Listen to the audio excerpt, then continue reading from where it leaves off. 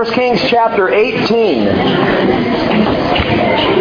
For those of you who track these things and are interested in them, this evening marks the beginning in the country of Israel and among the people of Israel. It marks the beginning of Shavuot, which is also known of as the Feast of Weeks. Now what's interesting about the Feast of Weeks is what the Jewish people have done, and this happened about the time of the writing of the Septuagint, about 200 years before Christ. It began to be connected with the giving of Torah on Mount Sinai. So Jewish people today, when they celebrate Shavuot, they celebrate the giving of the law. It's a great celebration of Torah. And you can actually go online. I was there this morning early looking at some things and thought it was interesting. There are all kinds of special prayers. There's a read-through Torah overnight. There's different things that people can do in Israel and that they do on Shavuot. It began as a celebration of harvest. And I wanted to read this to you. This is written by Rabbi Shrega Simmons. And it says the following. He writes, Judaism is unique in that every single Jew is commanded to know the Torah. The Torah, that's the first 5 books of what we call the Old Testament, of the Hebrew Scriptures. Genesis, Exodus, Leviticus, Numbers, Deuteronomy. That's Torah. Although it speaks also of the whole law that God gave His people. And so he says all Jews are commanded. The first sentence, I didn't know this, the first sentence that a child is taught is Torah Tzivat Lanu Moshe Morasha Kehilat Yaakov, which means Torah was commanded to us through Moses and is the inheritance of every Jew. That's the first sentence you learn if you're a Jewish child in Israel today. He says Torah was meant for everybody. It's not the exclusive domain of some priestly class. Rather, it is a living, breathing document, the lifeblood of our Jewish nation. We are required at all times to involve ourselves personally in its study and practice.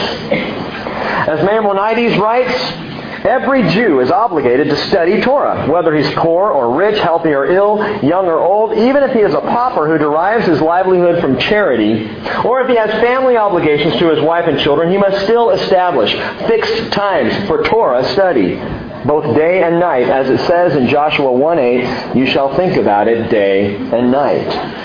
The great sages of Israel included wood choppers, water drawers, and blind men. Despite these difficulties, they were occupied with Torah study day and night, and were amongst those who transmitted Torah in the unbroken chain dating back to Moses. Indeed, even Paul says he credits the Jewish people with the book, with maintaining and bringing the Scriptures to us on down through the years. But this rabbi also writes, it's interesting to note that the Vatican, by contrast, had an index of prohibited books until not too many years ago. And the number 1 book on that index was the Bible. The 5 books of Moses. Why would the Vatican have that in their list of prohibited books? Because they believed it was dangerous to the faith, and hence they prohibited its study. Interesting. What you hold in your hands, if you've got a Bible in your hands, is a dangerous book. It's dangerous because it will change your life. If you commit yourself to the study and reading and memorization of this book, if you will focus time and attention on it, it will change you. Oh, not the book per se, but the fact that it's living and active because it's God-breathed, His Holy Spirit speaking through these words on the page into our hearts. It is a dangerous book. This book will cause you to go head-to-head with the world as we know it. This book is going to elevate and reveal to you sin in your own life, which none of us want to see. This book is going to bring you to the place of God's grace, which is at the same time absolutely wonderful, but also very dangerous because it will ruin you for yourself. There's nothing better than being ruined for Jesus. It's a dangerous book that we open and we study. But it's truth, gang. I was talking with Michael Hunting after the first hour, and he was just sharing, he teaches social studies down in Oak Harbor, and was just sharing some of the things, and we'll get into this, but some of the things that it says about Christianity historically, and says about Islam historically, and the way it paints this picture that is just not true. It's not true. And we follow along hook, line, and sinker, but we forget that the God of this world has blinded the minds of those who don't believe. Which very clearly teaches us that if you don't have faith in Jesus Christ, you're going to have a hard time seeing what God is doing. There is a veil that is over the eyes of anybody who doesn't believe. That veil is lifted only in Jesus. Only then can you really see what's going on and really understand the truth. 1 Kings 18, verse 17. Let's begin there this morning. When Ahab saw Elijah, Ahab said to him, "Is this you, you troubler of Israel?" And he said, "I have not troubled Israel, but you and your father's house have, because you have forsaken the commandments of the Lord, and you have followed the Baals. Now then, send and gather to me all Israel at Mount Carmel, together with 450 prophets of Baal and 400 prophets of the Asherah who eat at Jezebel's table." You recall Jezebel is that wicked, loathsome wife of Ahab. Ahab, the most wicked king in the history of Israel. And so Ahab, verse 20, sent a message among all the sons of Israel and brought the prophets together at Mount Carmel. Father, before we go any further, I ask your blessing on this study. And I ask, Lord, that you would remove the veil. If there is anyone here this morning who does not believe in Jesus as Lord and Savior, and you as true God, then Father, I pray the veil will be lifted, that truth might be seen. I pray you'll open our eyes to understanding of these things, that we might see you and know you and worship you in spirit and in truth. Holy Spirit, be our teacher in Jesus' name. Amen. If there's been any one constant in the Middle East for the past 60 years of Israel's existence as a nation, the constant has been instability. It's constantly unstable. It's a tinderbox that could easily flare up or ignite at any moment. And we know this, we watch the news. And up until the last decade of American life, it mostly was something that happened over there. It was something that our country determined to support in terms of Israel as a nation.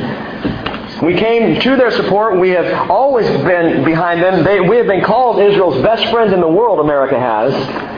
Well, we're on kind of shaky ground with that these days. But literally until 9/11, we in the Western world didn't really consider what was going on over there to be applicable to what's going on here. My, how times have changed. I was just thinking how easily the word jihad slips off our lips today, as if it's just common cultural word. And it was a word that wasn't even used among us a decade ago. So many other words that we understand, names that are so strange to us. Akhmed genocide, names like that. Just say it if you're with me. Names like Mahmoud. We don't when we say our H's. You know, it's a very different world than it was, at least when I was growing up. But I start with this to point out that the world in which we live might as well be a gathering at Mount Carmel. Because what we're dealing with today is exactly what Elijah was dealing with in his day. Just as the Bible indicated would happen, we are caught up in an epic and historical struggle. Joel Rosenberg, and you can get this, he has an email that goes out called Flash Traffic, where he updates you on what's happening in the Middle East and Middle Eastern things, and specifically related to Israel. And on June 6, 2008, he writes, using some of his most apocalyptic rhetoric yet, Iranian leader Mahmoud Ahmadinejad is vowing that the United States and Israel will soon be annihilated. Now let that sink in. There is a world leader of a nation on planet Earth right now who is saying, your country, America, is about to be annihilated. No one took Hitler seriously when he said that.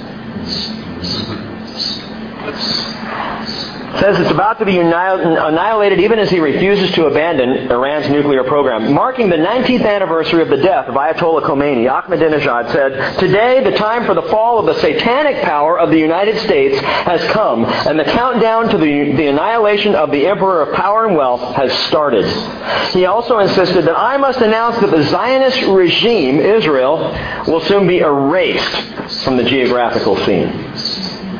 Israeli Deputy Prime Minister Shaul Mofaz, in the most explicit threat yet against Iran from a member of Prime Minister Omer's government, said an Israeli attack on Iranian nuclear sites looks unavoidable given the apparent failure of Western sanctions to deny Tehran technology with bomb-making potential.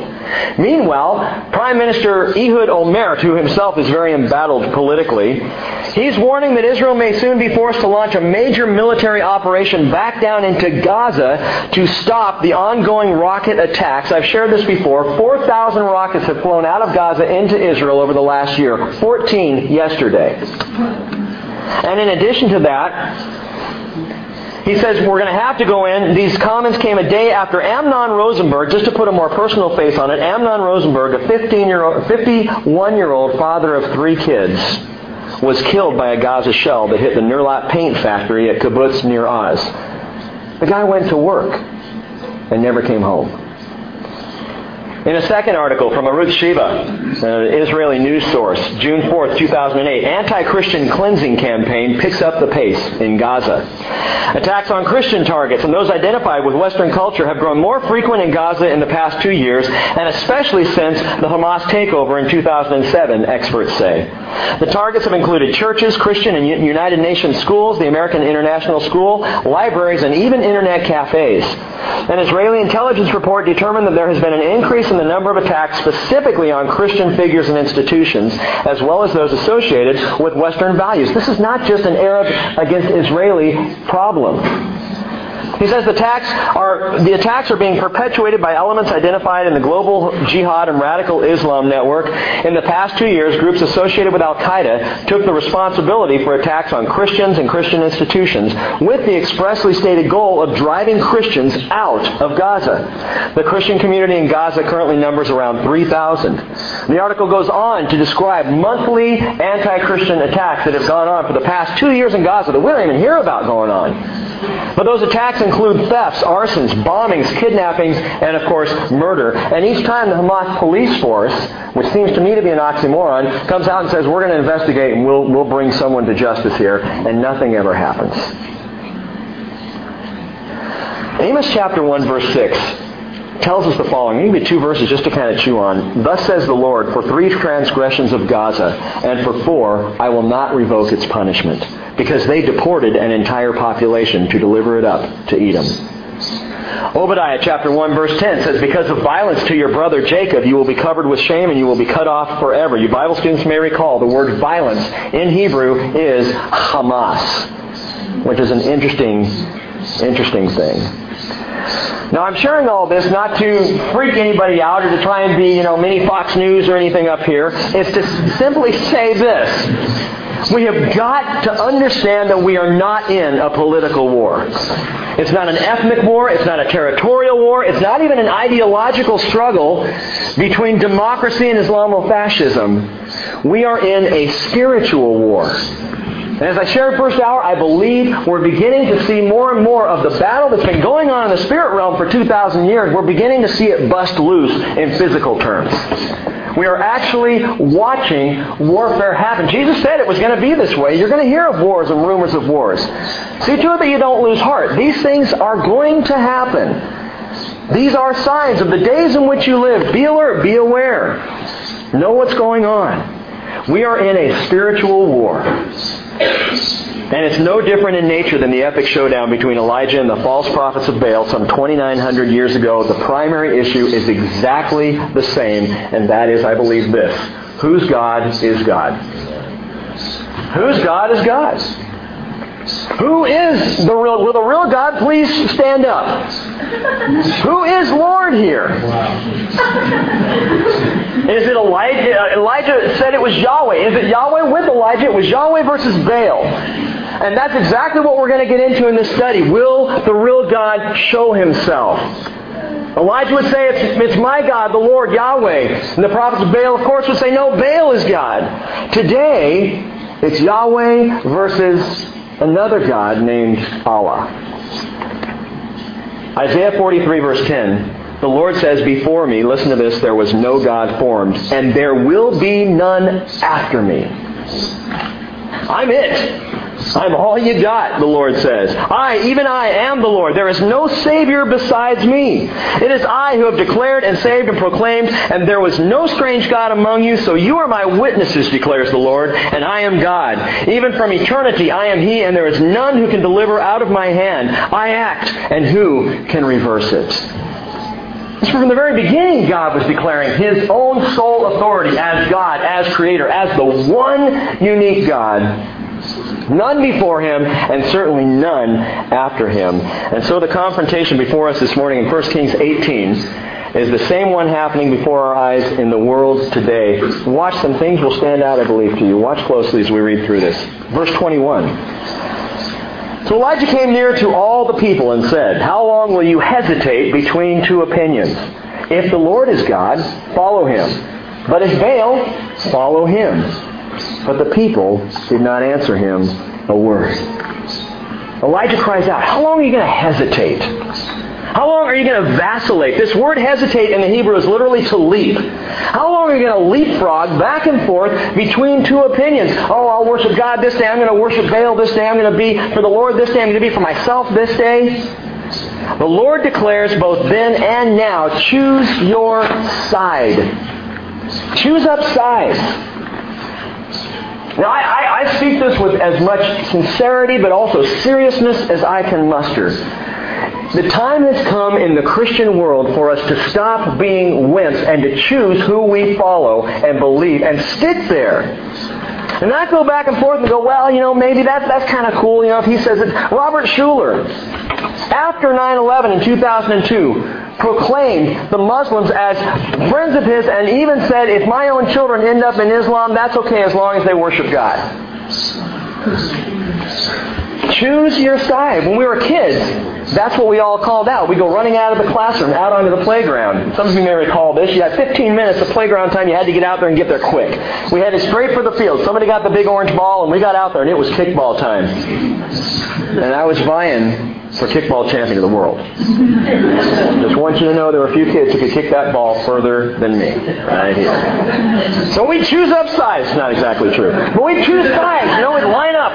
Kids over here, kids over here. But there was one irritating little kid every single time, and he was in your school too.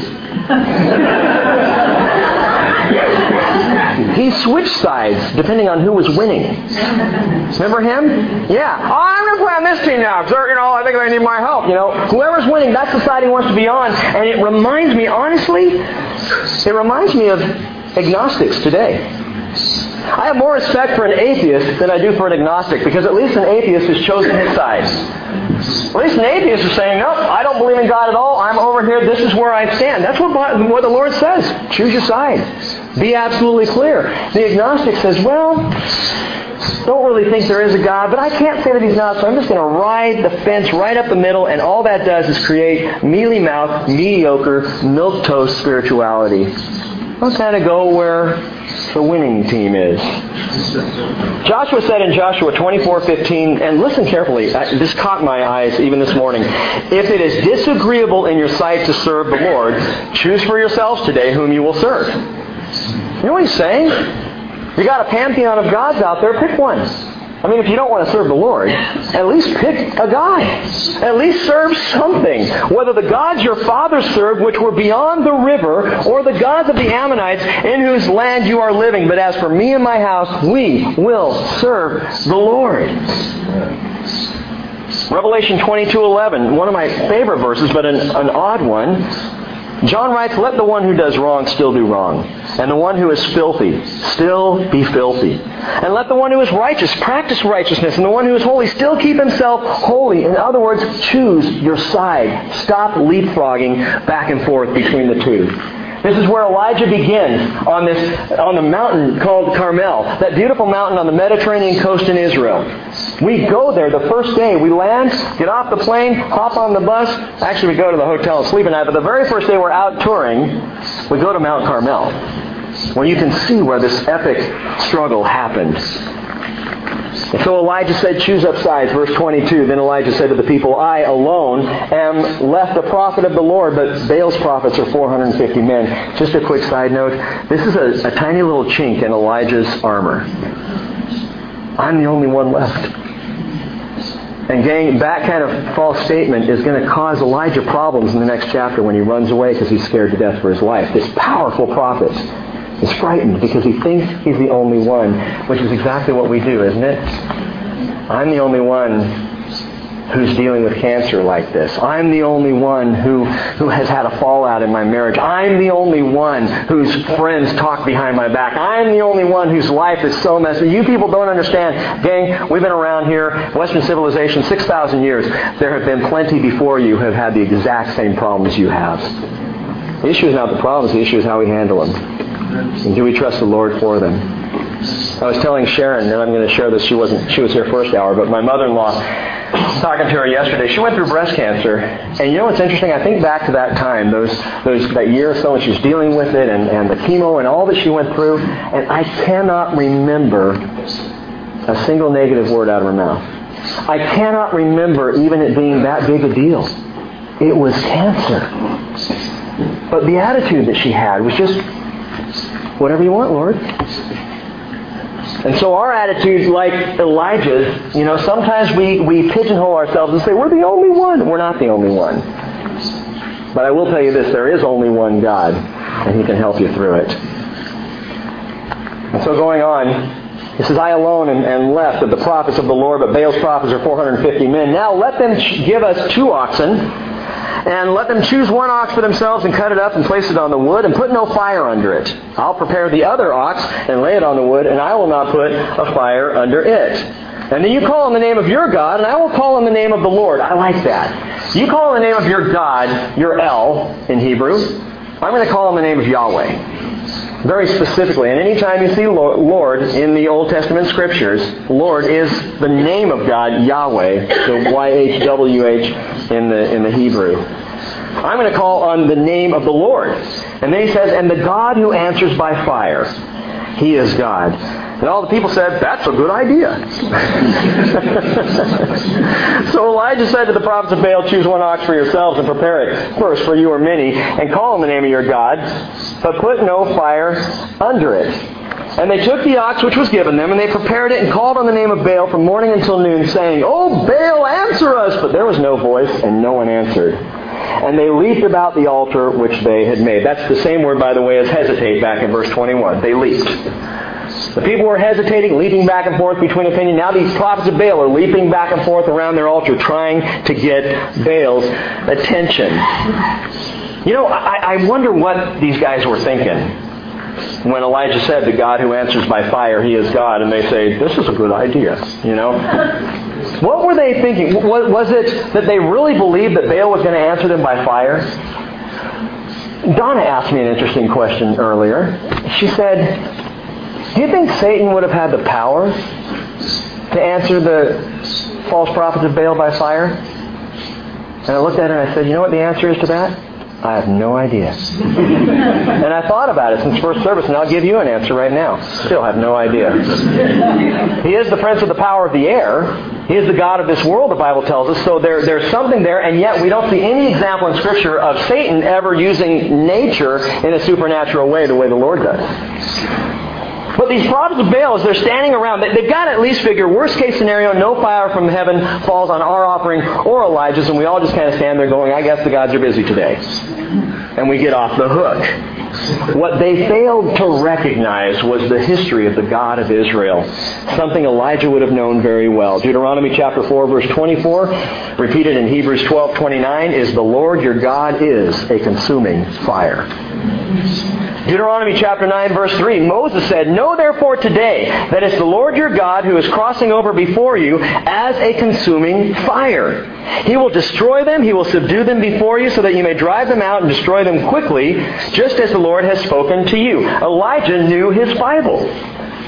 He knew his Bible. He knew the history of the Lord with Israel as well. It was more than just God being called a consuming fire. We have specific examples of God being a consuming fire. Exodus 24:17 says, to the eyes of the sons of Israel, the appearance of the glory of the Lord, this is on the top of Mount Sinai, was like a consuming fire.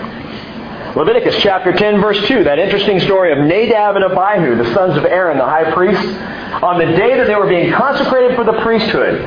They decide, they're so caught up in the moment, they're drunk, and so they decide, hey, let's make some fire of our own. They take their fire pans and they offer what the Bible calls strange fire, and Leviticus 10:2 says, fire came out from the presence of the Lord and consumed them, and they died before the Lord. So God knows how to handle fire, apparently. Numbers chapter 11, verse 1. The people are complaining again as they move through the wilderness on their trek to the promised land. And it says, the people became like those who complain of adversity in the hearing of the Lord, and when the Lord heard it, His anger was kindled. And the fire of the Lord burned among them and consumed some of the outskirts of the camp. So the name of that place was called Taberah, which means burning. You don't want to make the Lord burning mad. I almost get a picture there of God just going, I have just had it, and it just starts to heat up outside the camp. Whoa. He's a consuming fire. Numbers 16, verse 35. In Korah's rebellion.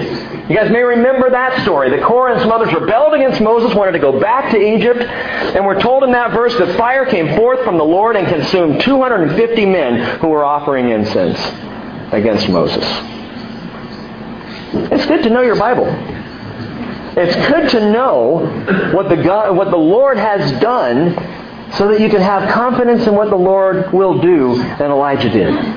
He knew what the Lord had done. He knew what the Lord could do. Now, I love where this goes. Elijah starts to talk trash. Verse 27. It came about at noon that Elijah mocked them and said, call out with a loud voice, for he is God. Either he is occupied or gone aside, literally in the restroom, or on a journey, or perhaps he's asleep and needs to be awakened. Verse 28, so they cried with a loud voice and cut themselves according to their custom with swords and lances until the blood gushed out on them. You know what happened here? Their God bailed. I mean, he did. He didn't show up. And that's the last time I'll use that joke. My apologies. Verse 29 says, when midday was past, they raved until the time of the offering, which means there were raves all the way back then in the history of Israel. They raved until the time of the offering of the evening sacrifice, but there was no voice, no one answered, and no one paid attention. By the way, when you look at their antics here in verse 28, how they cut themselves and how the blood gushed out on them and what they were doing and the leaping back and forth, it is eerily similar to what we have seen in protests among Muslims in the Middle East. And as a matter of fact, there are celebrations in Islam that require the cutting of the flesh and the pouring out of your own blood. That's fascinating to me. And I point this out to you. So let me just say once again, because I know there are always emails that follow when I say things like this, I am not anti-Muslim. I believe every Muslim on the face of the earth needs to meet and get to know Jesus Christ so they can be saved. I am, however, anti-Islam because any religion that would take a person away from the saving grace of Jesus, I am against. Any religion that basically will dedicate a person to hell, I am against. Oh, Rick, you're being harsh. No, I'm not. I'm saying right here with this verse, pay attention to the behavior of the believers of any given God because it's an indicator of the nature and character of their God. I'll take your back. Huh? I'll take your back on that. Okay, thank you. Can I give you a call this afternoon if I need to? Okay, all right. Gang, when we consider the nature and character of our God, how does our behavior reflect that? And we can look at any given religion across history. Look at the prophets of Baal. What does this tell you about Baal? That their attitude was he was bloodthirsty. Look at the people of the religion of Islam. Look in the Middle East at those who are carrying it out to its fullest, who are living by the Quran to its exact. And you tell me, what does that say about their belief in their own God? And then apply that to us. What does our behavior and our actions say about our God? Do people look at our behavior and say, He's a God of love? Do people look at us and say, wow, Jesus must be forgiving? Or do they say, judgmental? Or do they say, He must be a God of anger if that guy follows Him, if she follows Him? Are we functioning in the nature of our God, or do we misrepresent Him in the flesh? It's a tough question. Going on, verse 30. Then Elijah said to all the people, come near me. So all the people came near him, and he repaired the altar of the Lord, which has been torn down. One comment on this, it's a sure sign that a people are turning away from their God when they start removing reminders of Him from the public square, or schools, or courthouses. The people of Israel had so turned away from God by this time that the altar was literally torn down and not even in use any longer. Verse 31. Elijah took 12 stones according to the number of the tribes of the sons of Jacob, to whom the word of the Lord had come, saying, Israel shall be your name. So with the stones he built an altar in the name of the Lord, and he made a trench around the altar large enough to hold 2 measures of seed, that's about 32 quarts. Then he arranged the wood and cut the ox in pieces and laid it on the wood. He said, fill 4 pitchers with water. Pour it on the burnt offering and on the wood. He said, do it a second time. And they did it a second time. He said, do it a third time. And they did it a third time. And I got to know right now the prophets of Baal are shuffling their feet and getting a little uncomfortable because this guy's showing an incredible amount of confidence in his God to be doing this.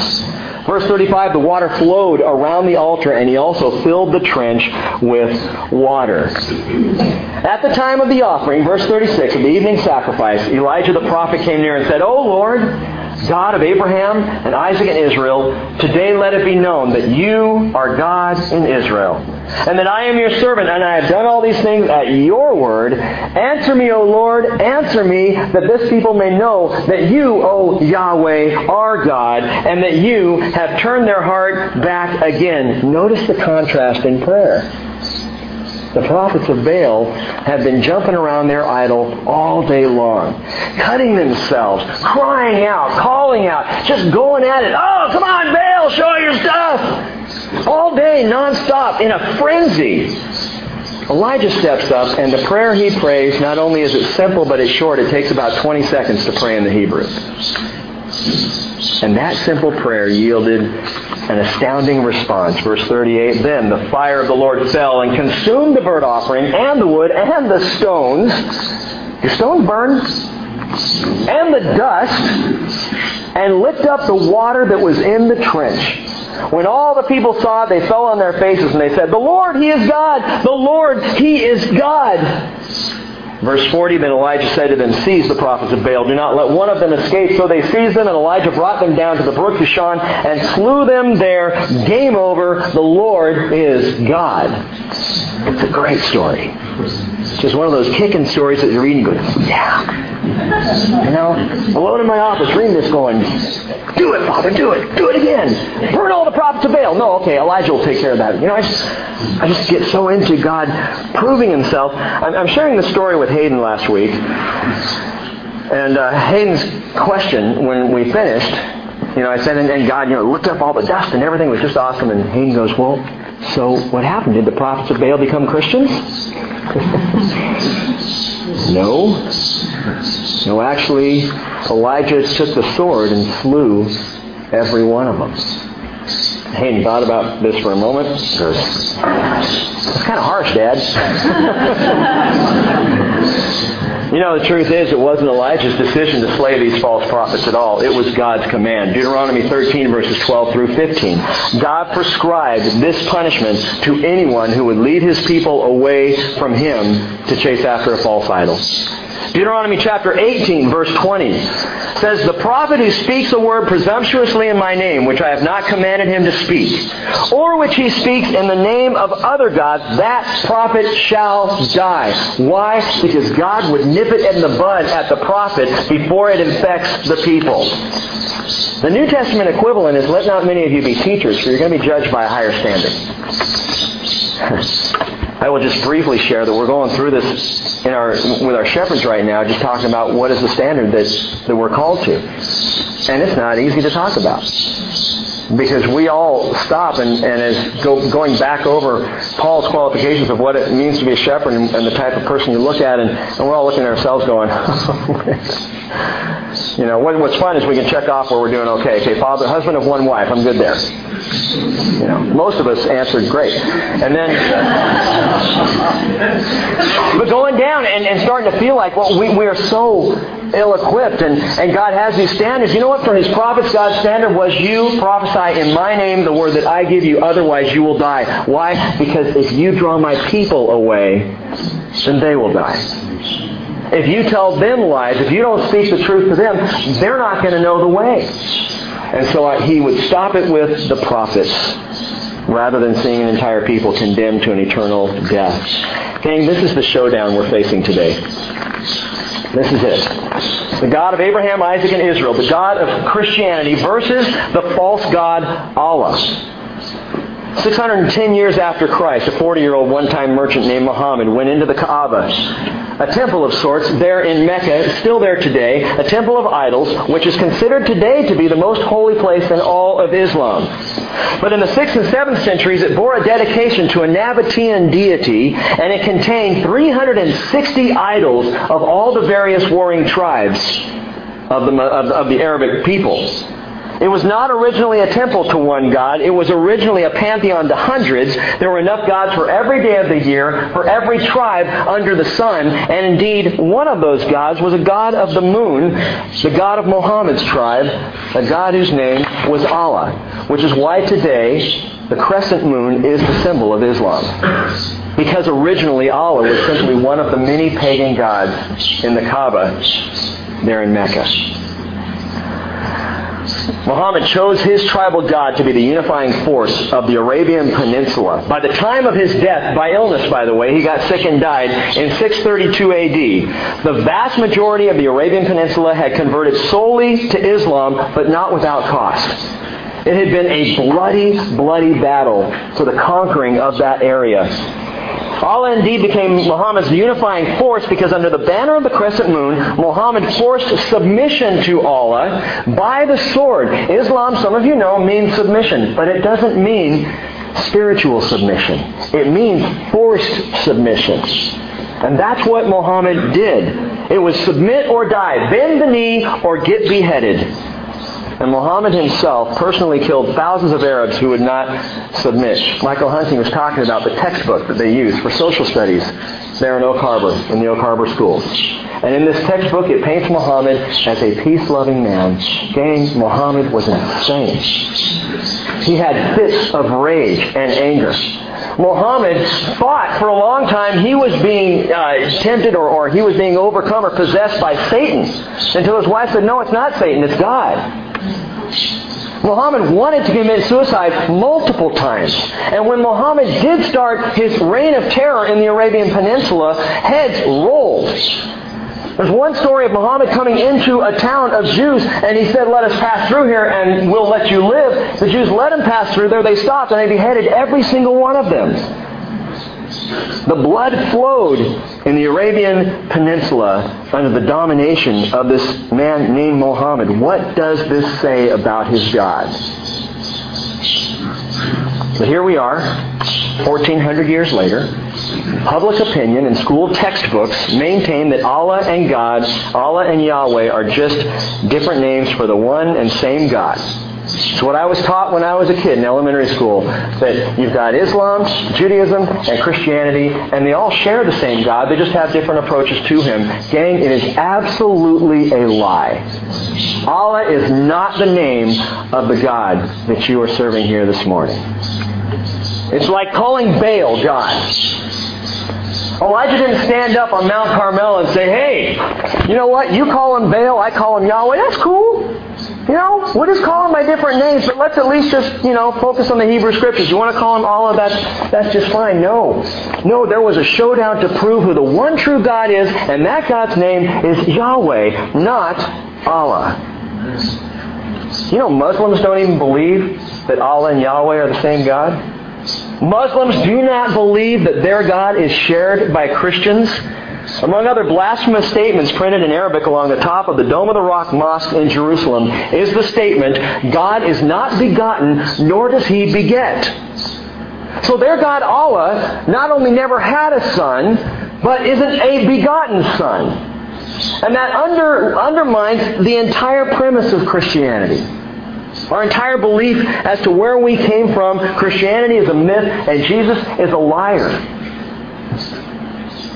And yet, Helen Louise Herndon in Hank Hanegraaff's Christian Research Journal 2002 wrote the following. This blew my mind. Allah does not belong to Islam. Allah is the God Arab-speaking Christians worship. The Arabic Bible is replete with the word Allah from Genesis to Revelation. Jesus Christ is even called the Son of Allah in the Arabic Scriptures. And if that's true, which I suppose it probably is, that's disgusting to me. Allah is simply, she says, Allah is simply the word or term for God in another language, equivalent to the English word God or the French word Dieu or Spanish Dios. We can join our Arab brothers and sisters in Christ who often say, Allah be praised. What? Are you kidding me? In the Christian Research Journal, Christianity Today lauds Islam as a brother religion. Come on. What is going on here? Even the Quran declares that there's a different name for God. I mean, there's the word God, Il-Ah, and then there's the name God, Allah, which is the name that they subscribe to their God. Allah is no more Yahweh than Baal was. Well, Rick, how can you say that? I mean, how do you really know? What if it is just a different approach? Okay, let's look at the distinctions. Think about this with me just for a moment. Some things to jot down. Islam teaches that Allah is unknowable. He's unknowable. He cannot be known by men. Now, I'm just going to tell you some things that an Islamic cleric, if he were allowed to speak here on a Sunday morning, which he wouldn't be, what he would say. Okay? Islam teaches that Allah is unknowable. What about the God of Abraham, Isaac, and Jacob? John 1:14 tells us the Word became flesh and dwelt among us, and we saw His glory, glorious of the only begotten from the Father, full of grace and truth. John 1:18 says, no one has seen God at any time, but the only begotten God who is in the bosom of the Father, only begotten God, who Islam says God does not beget. The only begotten God who is in the bosom of the Father, He has explained Him. We've talked about that word before. Explained is exegeomai, where we get our word exegesis, which is a word that means to study in full. Jesus explains God in full. Is God unknowable? Here's another verse for you. John 14, verse 7. Jesus said, if you had known me, you would have known my Father also. From now on, you know Him, and you have seen Him. And Philip said to Jesus, Lord, show us the Father. It's enough for us. And Jesus says, have I been with you so long, Philip? And yet you have not come to know me? He who has seen me has seen the Father. Is God unknowable? See, that is the exact opposite of the teachings of Christianity, where we believe God is not only knowable, but has revealed Himself in Jesus so that we could have a relationship with Him, knowing Him as He is. 1 Timothy 3:16, without controversy, great is the mystery of godliness. God was manifest in the flesh. That is, He was seen, He was beheld, He was known in the flesh. Hebrews chapter 1, verse 1 tells us God, after He spoke long ago to the prophets, to the fathers and the prophets in many portions and in many ways, in these last days God has spoken to us in His Son, whom He appointed heir of all things, through whom He also made the world. Now, I don't know about you, but in my Bible, so go back to Genesis chapter 1, verse 1. What I read here is, in the beginning, God created the heavens and the earth. Suddenly it's revealed to us that God created the heavens and the earth through His Son. Well, how's that possible? Because Jesus is God. He is God. And we've talked about that before. I hope you understand that by now. And if not, please see me afterwards. Is God unknowable? It says in Hebrews 1:3, He is the radiance of His glory, the exact representation of His nature, and upholds all things by the word of His power. God has made Himself known in the person of Jesus Christ. Second thing that Islam teaches, there is nothing Allah cannot do. Allah can do anything. Now, I know you might think, well, my God can do anything. Well, the Bible teaches us there are some things our God can't do. Our God can't lie. Titus chapter 1, verse 1. Paul, writing to Titus, says, I'm a bondservant of God and apostle of Jesus Christ for the faith of those chosen of God and the knowledge of the truth which is according to godliness in the hope of eternal life, which God, who cannot lie, promised long ago. He can't lie. He cannot do it. God will not use lies to propagate His agenda. Christians, please hear me on that. Deceit, falsehood, and lies are not in our arsenal as followers of the Lord God. Truth is, not lies. Even if we think it could further our agenda as a church or my agenda as an individual Christian, we are not called upon to use lies because our Father will not use lies. He can't lie. Allah can lie. Muhammad had an integrity problem in 629 A.D. The tribe, the Quraysh tribe, Muhammad's tribe, coming out of Mecca, came against him in a massive battle. Muhammad fought hard there in Medina. It was one of the most critical battles, and I believe it was the battle of either Bakir or Badir, I'm not sure. But in that battle, had Muhammad been killed, Islam probably would not even exist today. But he didn't prevail.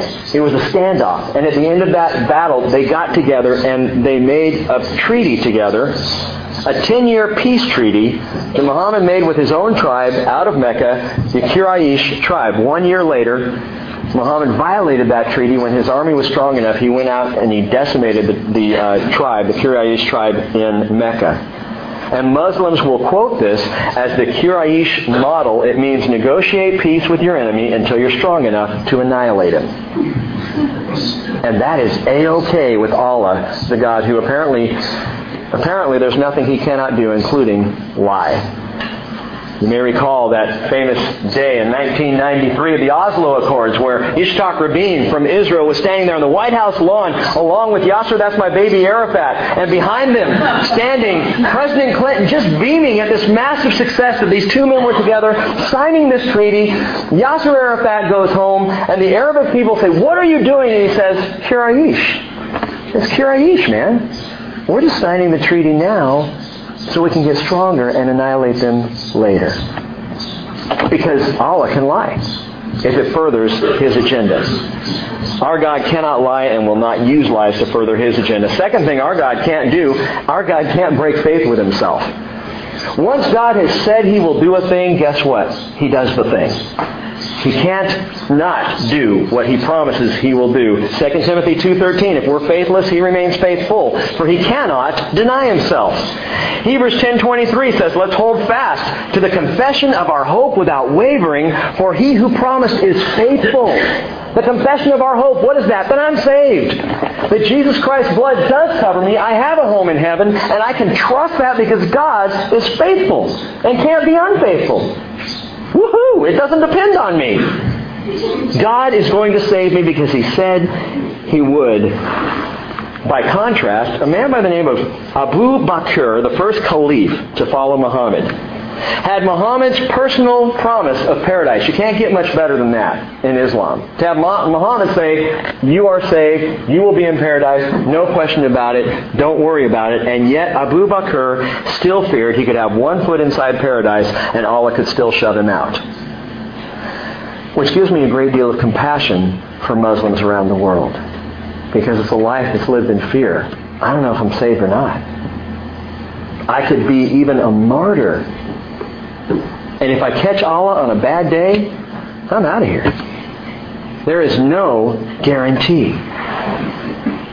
Jesus said in John 10:27, my sheep hear my voice, and I know them, and they follow me, and I give eternal life to them, and they will never perish.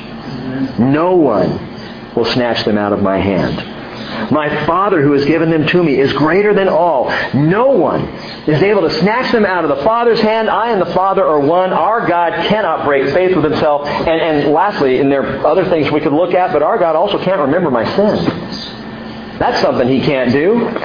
Why? Because He said He would forget them. And because He can't break faith with Himself, He can't remember my sin. And I just love that. I get this picture in my mind from time to time when I'm coming back to the Father and confessing my sin and saying, Lord, I'm just so sorry I did that. And He says, did what? What are we talking about here?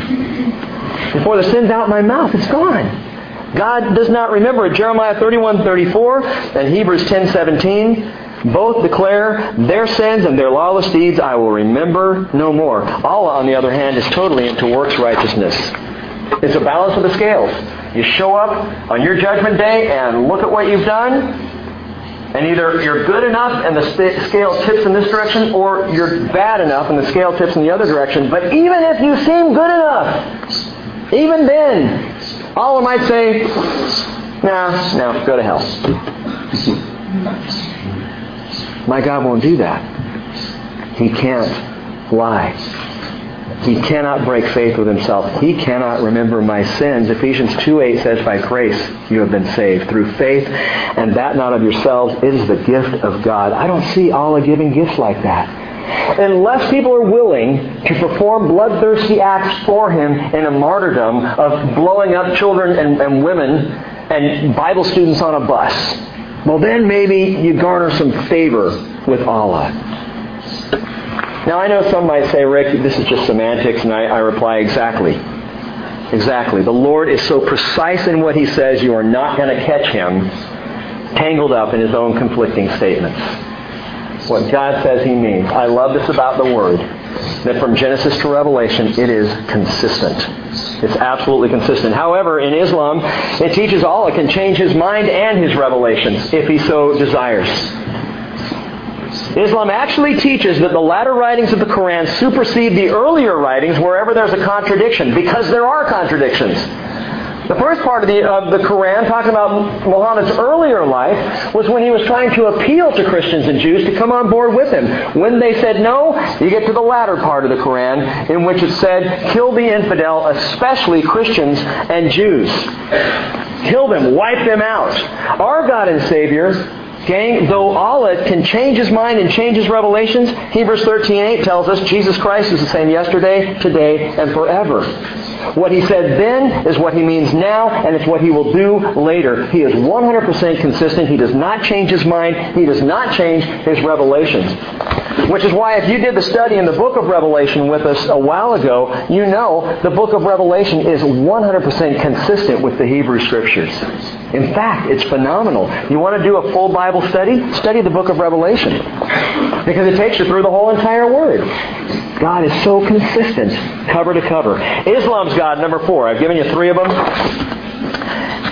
Islam teaches that God is unknowable, teaches that there's nothing God can't do. It teaches Allah can change His mind in His revelations. Number 4, Islam's God, Allah, requires Muslims to kill for Him. There are over 100 verses in the Quran calling on Muslims to kill the infidels whenever you come across them. And this is not a specific people, like when the children of Israel came back into the Promised Land.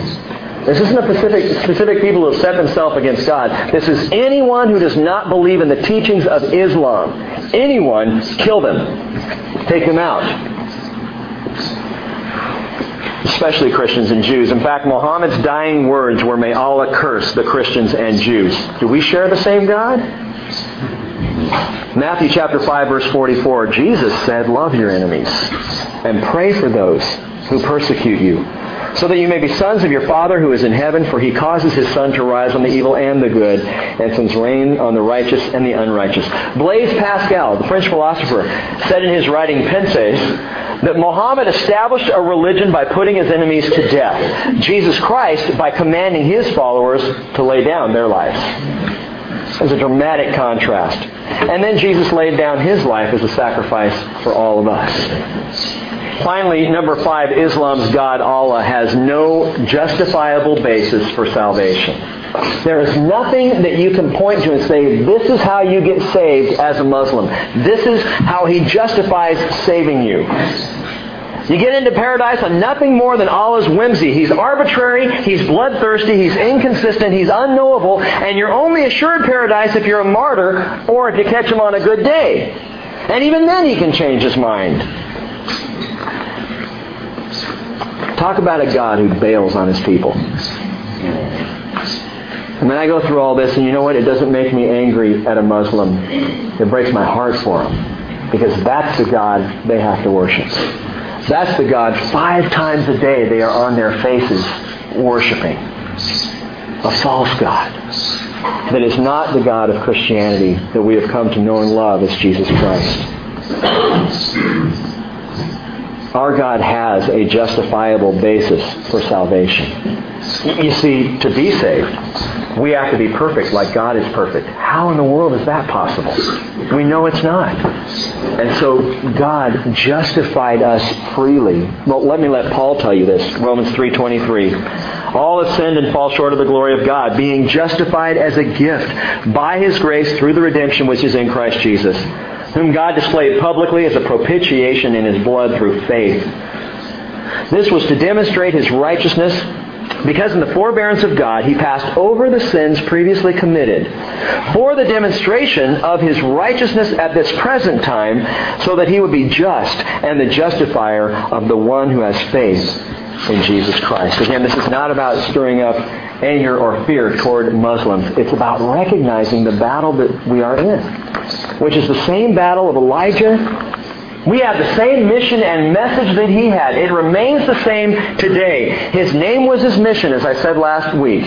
Eli-Yah. Yahweh is God. That's what his name meant. His mission was to proclaim one true God, and Yahweh is Him. And so Elijah stood up on Mount Carmel, and he asked the people this question. A question that might well be asked of us today. How long will you hesitate between 2 opinions? If the Lord is God, follow Him. But if Baal or Allah, or Buddha or any other, then follow him. At first, notice this, the people said nothing. At first, before the miracle of the fire coming down from heaven, they didn't speak a word. Elijah gives them an opportunity to have faith. He says, how long are you going to hesitate? And they look down at their shoes and they kick the rocks and they don't really say anything. I'm not going to make a decision right now. But notice the change in their demeanor when it's all said and done. Verse 39, they cry out, the Lord, He is God! The Lord, He is God! You know what this story is, gang? It is a miniature picture of the history of the world. Where God even today speaks to us and says, like Elijah did on Mount Carmel, how long are you going to hesitate between two opinions? Make your choice. Choose your side. Because ultimately, the glory of God, the miracle, the fire will be seen. And when it's seen, guess what? The entire world is going to fall down on their knees. At the name of Jesus, every knee will bow in heaven and on earth and under the earth. And every tongue will confess Jesus Christ is Lord to the glory of God the Father. Now, gang, we know that's coming. And so we have a choice. We can answer Elijah today. We can answer the Lord right now and say, I choose you, Yahweh, Jesus Christ. I choose the one true God. Today, I worship you today by choice. Or we will worship Him tomorrow when tomorrow comes. Because we are scared out of our wits, like the children of Israel, I believe, were. And the question is, which will it be? Choose Jesus, choose life and grace and peace and all the love you can imagine and more. Or you can choose a life lived for yourself or for all or someone else. And it doesn't even compare. Let's bow and pray together. Father, it is my prayer that you will move our hearts in such a way that we will not wait until the showdown is over. That we will choose up sides and in so choosing begin to follow you, Lord. No more vacillating. No more whining and thinking we're all alone in this. No more playing the fence. But being decisive. And choosing you, Jesus, because you chose us long before we even existed on this earth. You chose to go to the cross, Lord Jesus, and to pour your blood out as a show of your great love and affection for us, even before we had a choice. So that when our time would come to make a choice, we could look back and know you loved us first. We praise you and thank you so much for that love. I pray, Father, that you will bear up this fellowship to know the truth of the one true God. That we would not be a people deceived as so many are today.